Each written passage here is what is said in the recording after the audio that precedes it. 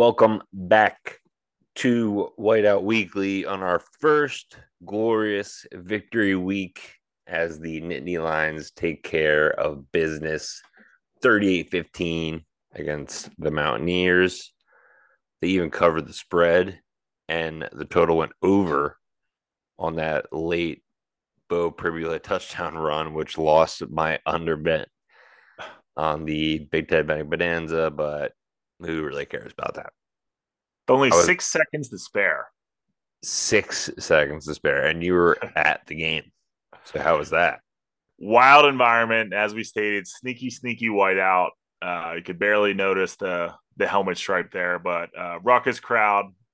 Only feedback I have after I know I typically go to a game a year, but a lot of renovation talks with Beaver Stadium. That sound system definitely needs an upgrade. Sounds like when someone's blasting music too loud in their car, Yeah, and and that there's bass is just way too heavy. mm-hmm. Pretty similar, but overall, yeah, that crowd was ready to roll. I think it was fourth largest crowd Beaver Stadium in history, 110,000 and some change. So we were crowd was ready to go from the jump. So I'm definitely not mad at Pirbula for scoring his first collegiate touchdown, but I'm sure the Michigan coach had something to say about it. Yeah, Neil Brown, I believe it was Michigan. Wait, post did I say game. Michigan coach? West Virginia. I knew what you meant. West Virginia coach. Yeah, Neil Brown, who obviously now off to a not a good start, 0-1 when he was already heading into the season in hot water. Had some comments about Franklin's decision to continue to keep the foot on the gas there towards the end of the game. Brown basically said that if he was in that spot, he would have handled a little differently. But ultimately, that he's not worried about it. That's karma that'll come back around. Franklin, Of course, he would have handled it differently. Like, come on. yeah, he wishes he was in that position. Yeah. But Franklin responded today. I think he responded pretty well, but he basically said that his job is in that situation to get the twos or second stringers into the game, especially when West Virginia still had the majority of their ones in, and to get them meaningful reps and Yeah. to allow them to have an ability to execute and run the offense when he was speaking of Bo. And he said West Virginia was running, which they were, a ton of cover zero in that last possession, which is hard to run against. So he gave him an opportunity to kind of check and make some reads that would work against that cover zero offense. And basically, Franklin ended with he's all for what they did, and I have to say that I agree with him. Especially when West Virginia does that snow globe bullshit towards the end of the game Mm-hmm. for that 2 point conversion. You got to expect that that's going to leave a poor taste in your opponent's mouth, and they're going to want to jam it right back down your throat. So that seems to be where it was left at. Ultimately, we came out on top. So Neil Brown's comments don't really hold much sustenance, but Yeah. Don't care. two coaches kind of squabbled and would consider to be squashed, I think, at this point.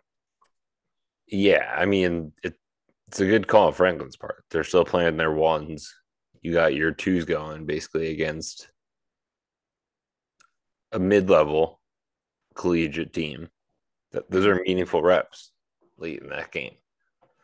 So yeah, I mean, who cares about your feelings? The other thing I saw that caught my eye: Daquan Hardy, Amin Vanover, Kazai Izzard, and Amari Evans were all absent in week one. And during the broadcast, they said Franklin hasn't ruled Hardy or Izzard out for the season, which scared me.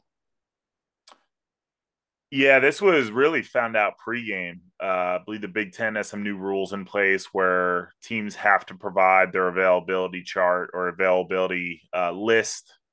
So basically, players who won't be suiting up or won't be participating in the action. I believe it's 30 minutes to kick off. So the Amari Evans and Daquan Hardy one definitely caught a lot of folks. No, it caught me by Yeah. surprise. Being in the stands, to be honest, I Wait, didn't notice 30 it. minutes? That's when they give the injured list? I believe it's 30 minutes to kick off. They have to release to the media who's available and who's not. That's insane. Yeah, That means that you have to wait 30 minutes to bet a game now, essentially. perhaps. Yeah. If someone's like hampered or and they're questionable and you don't know if they're gonna Hmm. suit up, yeah, what that's whack. But yeah, I think the biggest one there, obviously Amari Evans, who we talked about in our first pod about him potentially stepping up in an even bigger role this year. But Hardy, he was definitely missed, but I think it created a nice opportunity for Cam Miller, Yes. who I believe showed out in a big way this game, and also Johnny Dixon in some instances was able to slide over from his number two corner spot into the slot. It allowed them to push Cam and some other guys out to the side. So I think you learned a lot with Dixon, where he's got that versatility to play as a number two shutdown corner, but also inside. And just allowed some other guys to get a lot of playing time. And then also in the wide receiver spot with Evans out, they were able to continue to spread the ball around to some guys that we didn't expect to see to get that much action. So I Malik think McLean. overall, yeah, Malik That McLean was great to see. to name one. Yeah. That was great to see him because the transfer from Florida State just getting right into the action. So Cam Miller targeted 4 times, only gave up 3 receptions for 28 yards, long of 17. So 17 of those 28 came in one pass. That's Mm-hmm. pretty freaking good. So we'll move on to the big story.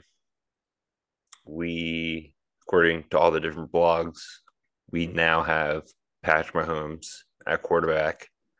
So that's pretty awesome. 2-time Super Bowl MVP playing quarterback for us. Not too bad.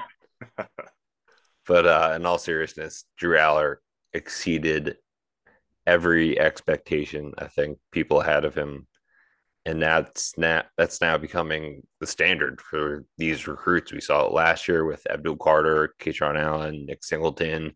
Saw glimpses of what Aller could do, but we didn't see that pocket presence, accuracy, and arm strength on full display for a full game, and it was beautiful to watch.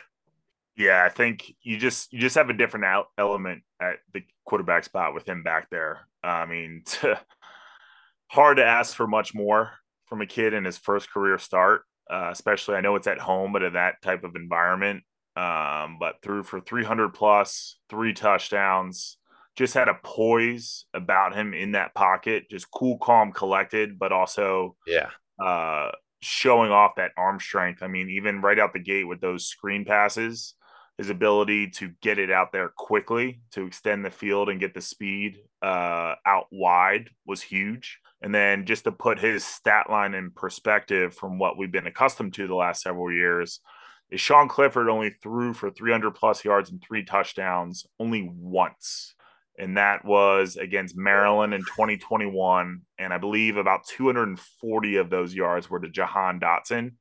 So for him to put up that type of stat line in his first start and to spread the ball around to 9 different targets just shows, his big time ability, and he's just got that arm strength. His ability to step up in the pocket, extend plays, and still get the ball to where it needs to be is just something that this team hasn't had, and it's really really exciting that this is only the beginning of the Drew Aller era, and it's going to be a fun ride. that's what I was gonna say. His pocket presence, like Mm-hmm. he's not just like scrambling out of the pocket, making throws on the run, just like running straight right, straight left. He's like agile in the pocket, stepping up, creating lanes for himself to create those throws and those throwing lanes to his receivers, which is, I mean, just far and beyond what a sophomore should be capable of. And I think I only counted 2 or 3 times where, and I love this sophomore quarterback where he gets in the shotgun, checks the defense, and if he sees a check or a audible that's going to work, goes up to the line, tells everybody, tells the running backs, gets the wide receivers on the same page, and it Mm-hmm. worked to a success rate. I think we only missed we didn't have a positive play on like two or three of those. So that IQ was and the play was just awesome to see. Can't wait for it to keep going. He won the Big Ten Offensive Player of the Week in his first collegiate start. So sky's the limit for this kid. Last thing I'll say about this game is JB Nelson going in late for the sadly retired Landon Tangwell. Gave up some pressures, but overall he was tremendous in the run game. Yeah, definitely was a huge presence out there. Obviously, sad to not have Tengwall suiting up there, but I think he filled in very, very nicely. And then the last couple notes that I have on this game as well, just to kind of wrap up, is tight ends weren't involved at all in this game. So going back to Yeah. Aller's ability to spread the ball around, the fact that only one catch, one completion went to the tight ends. It was Tyler Warren very early on for 9 yards. Yeah, Theo Johnson was just blocking. Yeah, provided a lot of great blocking. Khalil Dinkins, I think, threw a big block on that T formation touchdown run from Singleton. So they were non-existent on the stat sheet, but they provided a lot of great blocks out there on a lot of those plays. And then the other note I had was just from a snap count perspective. So at the safety position, which we talked about as a big time position battle, Jalen Reed and KJ Winston ended up getting the starting nods, but the snap counts were dispersed pretty evenly. Reed was the bell cow of 46 snaps.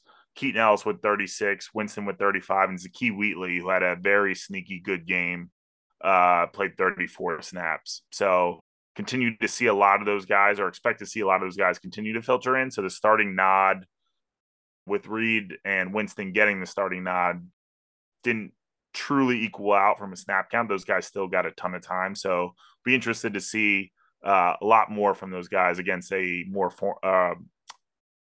weaker opponent in Delaware. For sure. Before we get to the Delaware preview, let's go around the trenches, aka around the Big Ten. Trenches on three. 1, 2, 3. Woo! Got regular gas. We run diesel premium only. Voice crack on the snap. Personal foul. 69. Offense. He was giving them the business. He played it there. We'll start at the top. Michigan handled their business. J.J. McCarthy was PFF's fifth highest graded offensive quarterback in all of college football against Eastern Carolina. They have a truly dangerous offense with that duo of Blake Corum and Donovan Edwards, who's a weapon of the passing game. And then they have seniors at wide receiver, Roman Wilson and Cornelius Johnson. So they're a scary, scary team. Ohio State, despite their freshman quarterback, they just have too many weapons, even though Marvin Harrison looked shook up. I think he injured his shoulder and had to exit, but came back, looked like he was in serious pain, but then their tight end, Cade Stover, just kind of took over. Absolute matchup nightmare. The one thing I did notice, though, they're also very strong on defense. Probably the strongest front four in the Big Ten. They rarely blitz because they can just rely on those four to create pressure. One thing I did notice, though, weak O line. McCord was getting pressured a ton. So that could be something to exploit when we play them. Maryland wins. Talia in true Tagovailoa family fashion looked hurt. He was like kind of shaking his throwing hand all game, but was just on fire the entire game. 3 touchdowns, no interceptions. And this might be my favorite game around the trenches. The Purdue bad beat against Fresno. Did you see that game? or see the Did highlights not. or anything? Missed it. So Purdue's down 32. I think it was 32-20. They're down a touchdown, I think, or maybe 6 points. Fresno State has the ball. They throw an interception. Purdue gets it, scores in 2 plays, and now they're up. Fresno State gets it back with like 4 minutes, a little over 4 minutes, and score a touchdown on like a 7-play, 79-yard drive. Leave Purdue 59 seconds, and they turn it over on downs. Oh, man. So they end up losing to Fresno State. That spread was Purdue minus 2.5, and I was looking at Fresno State as a potential pick. Last two in the Ryan Walters era. Oh, dude, brutal. Are you kidding? one of the worst beats of all time. Because they were up pretty much all game. Yeah. Last two, Wisconsin handled their business. They went against what we thought they were going to do with their new quarterback, Tanner Mordecai. He actually threw 2 interceptions. But they went with the ground and pound and absolutely gashed in week 1. So Wisconsin's running game is going to be a problem. And last but not least, Iowa beats Utah State, who was missing their best defender, their nose tackle, the heart and soul of their defense. So, I mean, barely a win. They won 24-14. Doesn't even matter. And then we have Penn State's humongous win before big, bad Delaware comes down, which I've been looking online and I can't find a spread anywhere, Dave. Yeah, it seems to be I would take minus 50. Yeah, I was going to say 50, 55, somewhere in that ballpark. I think Penn State could probably cover the over by themselves. So I know their head coach, Ryan Carty, former Blue Hen quarterback, he's now entering his 2nd season. They lost their star quarterback, Nolan Henderson, to graduation. But I don't know too much about this team. I mean, I looked at their week 1 opponent. They won 37-13 on the road against the Stony Brook Seawolves. Sounds like a minor league baseball team. Wait, is that? I need to look this up. Is that a made-up thing? Sounds like they're a AA affiliate of someone. Yeah, it really does sound like. Oh, they're real. The Vancouver Island wolf, also known as the coastal wolf or sea wolf, is a subspecies of gray wolf endemic to the Pacific Northwest. Isn't Stony Brook in New York? I believe so. Why the Vancouver? They're up in the Pacific North. Whatever. But Seawolf, that's a thing. All right. Learned something on this podcast. But in that National game against Geographic coming at you. in that game against the Seawolves, the running back Marcus Yarns ran for 2 touchdowns, 107 yards on 11 carries. That's 9.7 yards per touch. Their quarterback, Ryan O'Connor, the newly minted quarterback, had a touchdown, but also threw 2 interceptions and had 8 different players catch 2 or more passes from him. That's about all I got, besides a little bit on some mismatches. But anybody that we should be looking at as impact players for Delaware?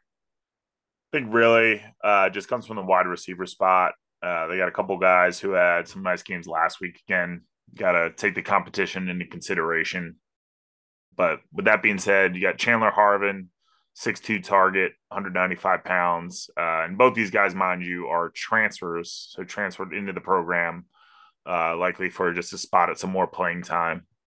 But Chandler Transfer from Sam Houston State, 4 catches, 128 yards, 3 touchdowns against St. Francis last year. So he proved that he can produce.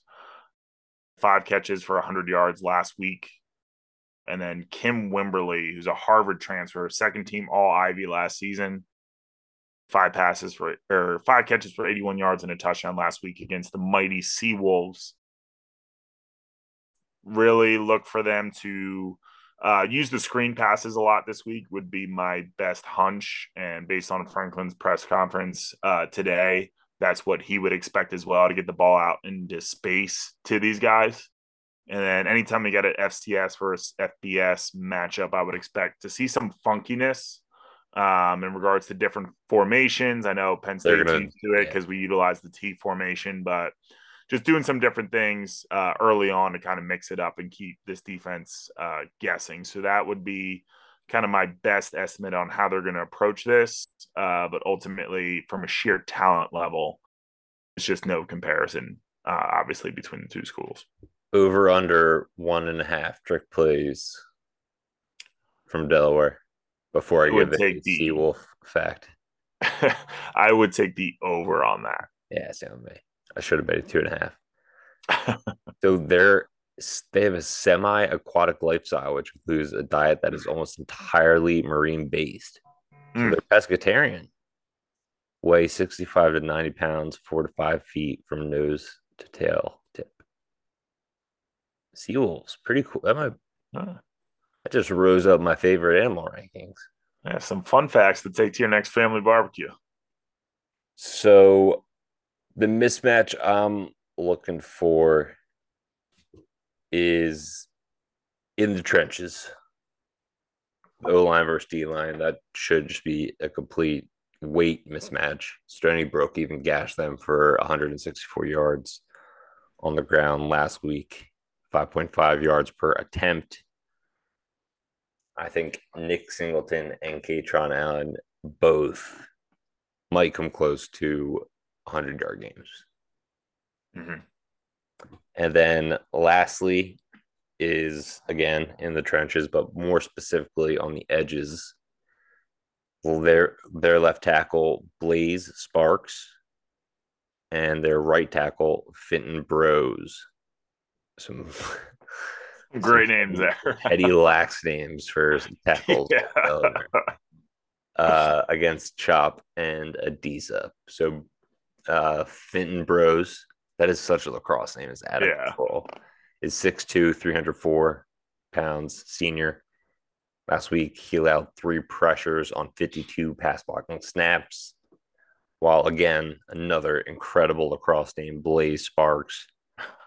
He's 6'7", 322 pounds, transferred from Illinois in 2021. He led up 2 sacks against Stony Brook last week. So I did notice last week that Adisa and Chop didn't get as involved in the QB pressure game. And part of it on the plays I saw was the center pulling over one-on-one blocking one of our defensive tackles, and then the guard and tackle pulling over and doubling either Chop or Adisa. Mm-hmm. So I think Delaware might employ the same blocking scheme given those lacrosse tackles, but I think we get over 5 sacks this game either way. Yeah, I think last week Garrett Green, surprisingly, I know we labeled him or kind of talked through where he's a dual threat. He did provide a lot of shiftiness in the pocket, and there was some missed opportunities. He ended up, I believe he ended up with about 75 rushing yards. So he provided or proved to be difficult to bring down. I think this will be a different story this week. So yeah, I expect a lot of these guys that you mentioned, Chop, Adisa, I'd throw Abdul in there. I expect a lot of them, or at least each of them getting one, getting home this week and finishing the job. And speaking of Abdul, I love the Zaki Wheatley's, I think his dad's response to our tweet. He's like, all the casuals saying he had a bad game because of a few missed tackles. Like he had a huge impact on that game. Mm-hmm. Yeah, he had a few missed tackles, but that's going to happen. Every great linebacker has missed tackles. That's what you do to affect the game. That makes you great. And he had a great game. Mm-hmm. Speaking of not so great, we went 0-6 last week in the Big Ten betting bonanza. Oh, brother, this guy stinks! Week 1, we're getting our feel for these teams. But wow, what a fucking dud. 0-6. And then I had my Sunday Northwestern money line. I'm just like, I bet Rutgers. So I was like, dude, this is gonna lose. Like, we're just off. But that just means a rebound. Has to go back to the mean in this week's edition of the greatest betting competition on planet Earth, the Big Ten Betting Bonanza.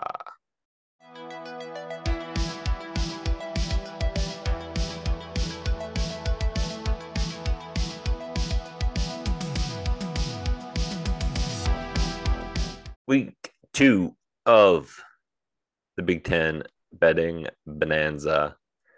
And before we start, just going over the rules. If you hit a spread game, it's +1. You can't take any money line favorites. If you hit an underdog, that's +3.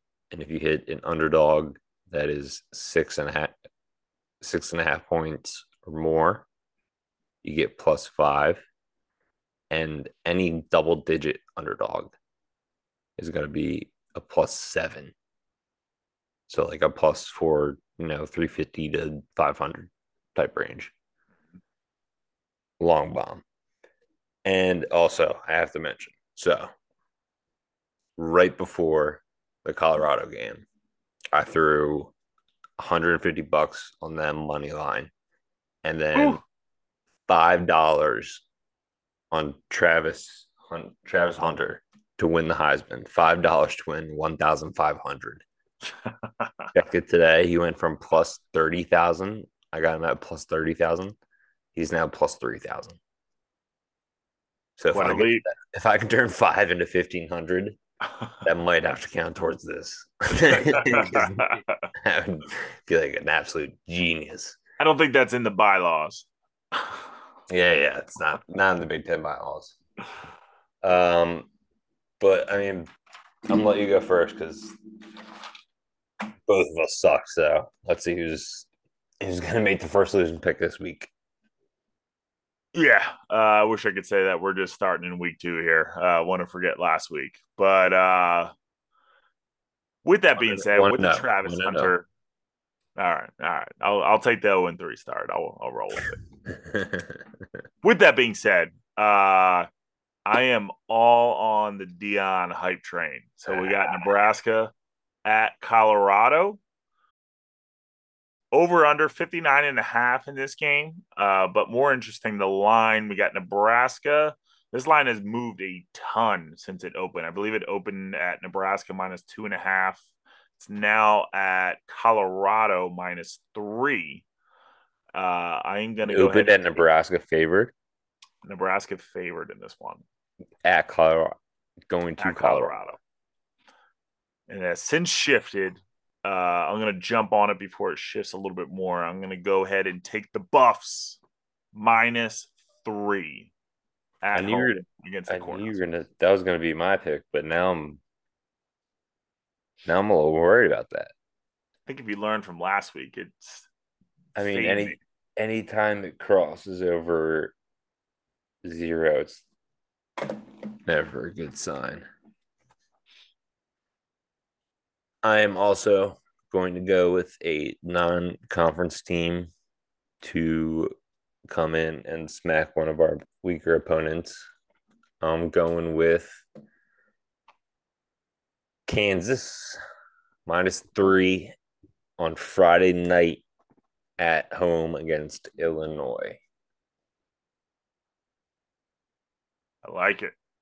I'm just going off of what I saw last week and flipping through. Saw a couple series from Illinois. Not impressed. Haven't seen Kansas play, so let's roll the dice. All right. I wish we had this Penn State freaking spread. I know. I'm interested to see what it is, too. All right. I am going to go. Speaking of a rough start to the Ryan Walters era, Purdue is headed to Blacksburg to take on the mighty Hokies. You mother. That's. I don't believe that after I just explained their bad beat the entire scenario. You're gonna take the pick from me. I don't believe they're going to start off 0-2. I am going with the Boilermakers with the underdog money line. They're +3 in Blacksburg. Give me the Boilermakers. Boiler up. Yeah. Am I just stealing your picks all year this year? Wait. You're going Boilermakers there? I'm going Boilermakers. Oh, money line. Money line, baby. What is the money line? +122. They are 3-point underdogs.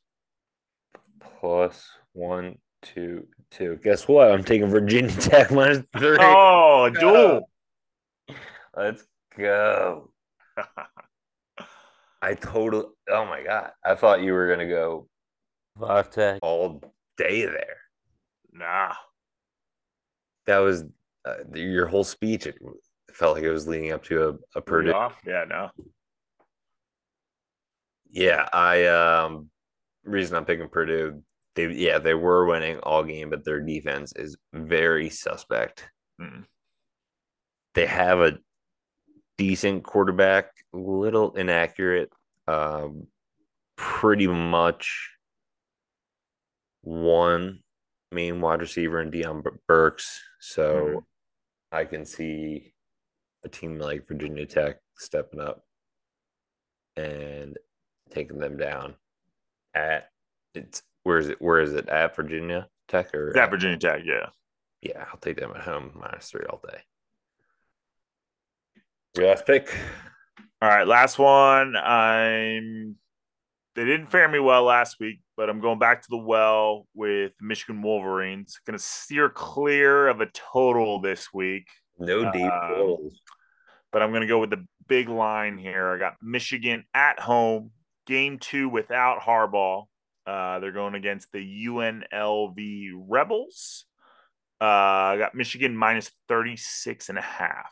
Big favorites in this one, but I think they cover. I got -36, so 36. I'll take it. So you can push that possibly. I'm gonna do it. I'm gonna do 3 straight out of conference teams to be down on the Big Ten this year. And guess what? It's against my least favorite Big Ten team, Iowa. Iowa State. Iowa State is +4 at home. Let me see what the money line is. +4 is pretty good because that could turn into a battle for the Cyhawks. Let's say plus. Let's take +4. Let's get points on the board. So my last pick will be Iowa State +4. So to recap, Dave, Colorado -3.5. Purdue money line +122. So that's a shot at a +3, right? Mm-hmm. And then Michigan, going back to Michigan, -36. My picks: Kansas -3 against Illinois, Virginia Tech -3 against Purdue, Iowa State +4 against Iowa. So I'm picking a down week for some Big Ten teams in week 2. And that will do it for week 2 of our podcast. Thank you guys so much once again for listening, subscribing on YouTube, following us on social media. We absolutely love to do what we do, and we're going to keep it going until the wheels fall off. And it's looking like it's going to be an electric season. Cannot wait. was watching Kick and screaming Byung song. Feel the electricity in the air. Woo! That's how I feel right now. But once again, thank you so much. This is Matt Martolucci signing off from Whiteout Weekly. Thanks, guys.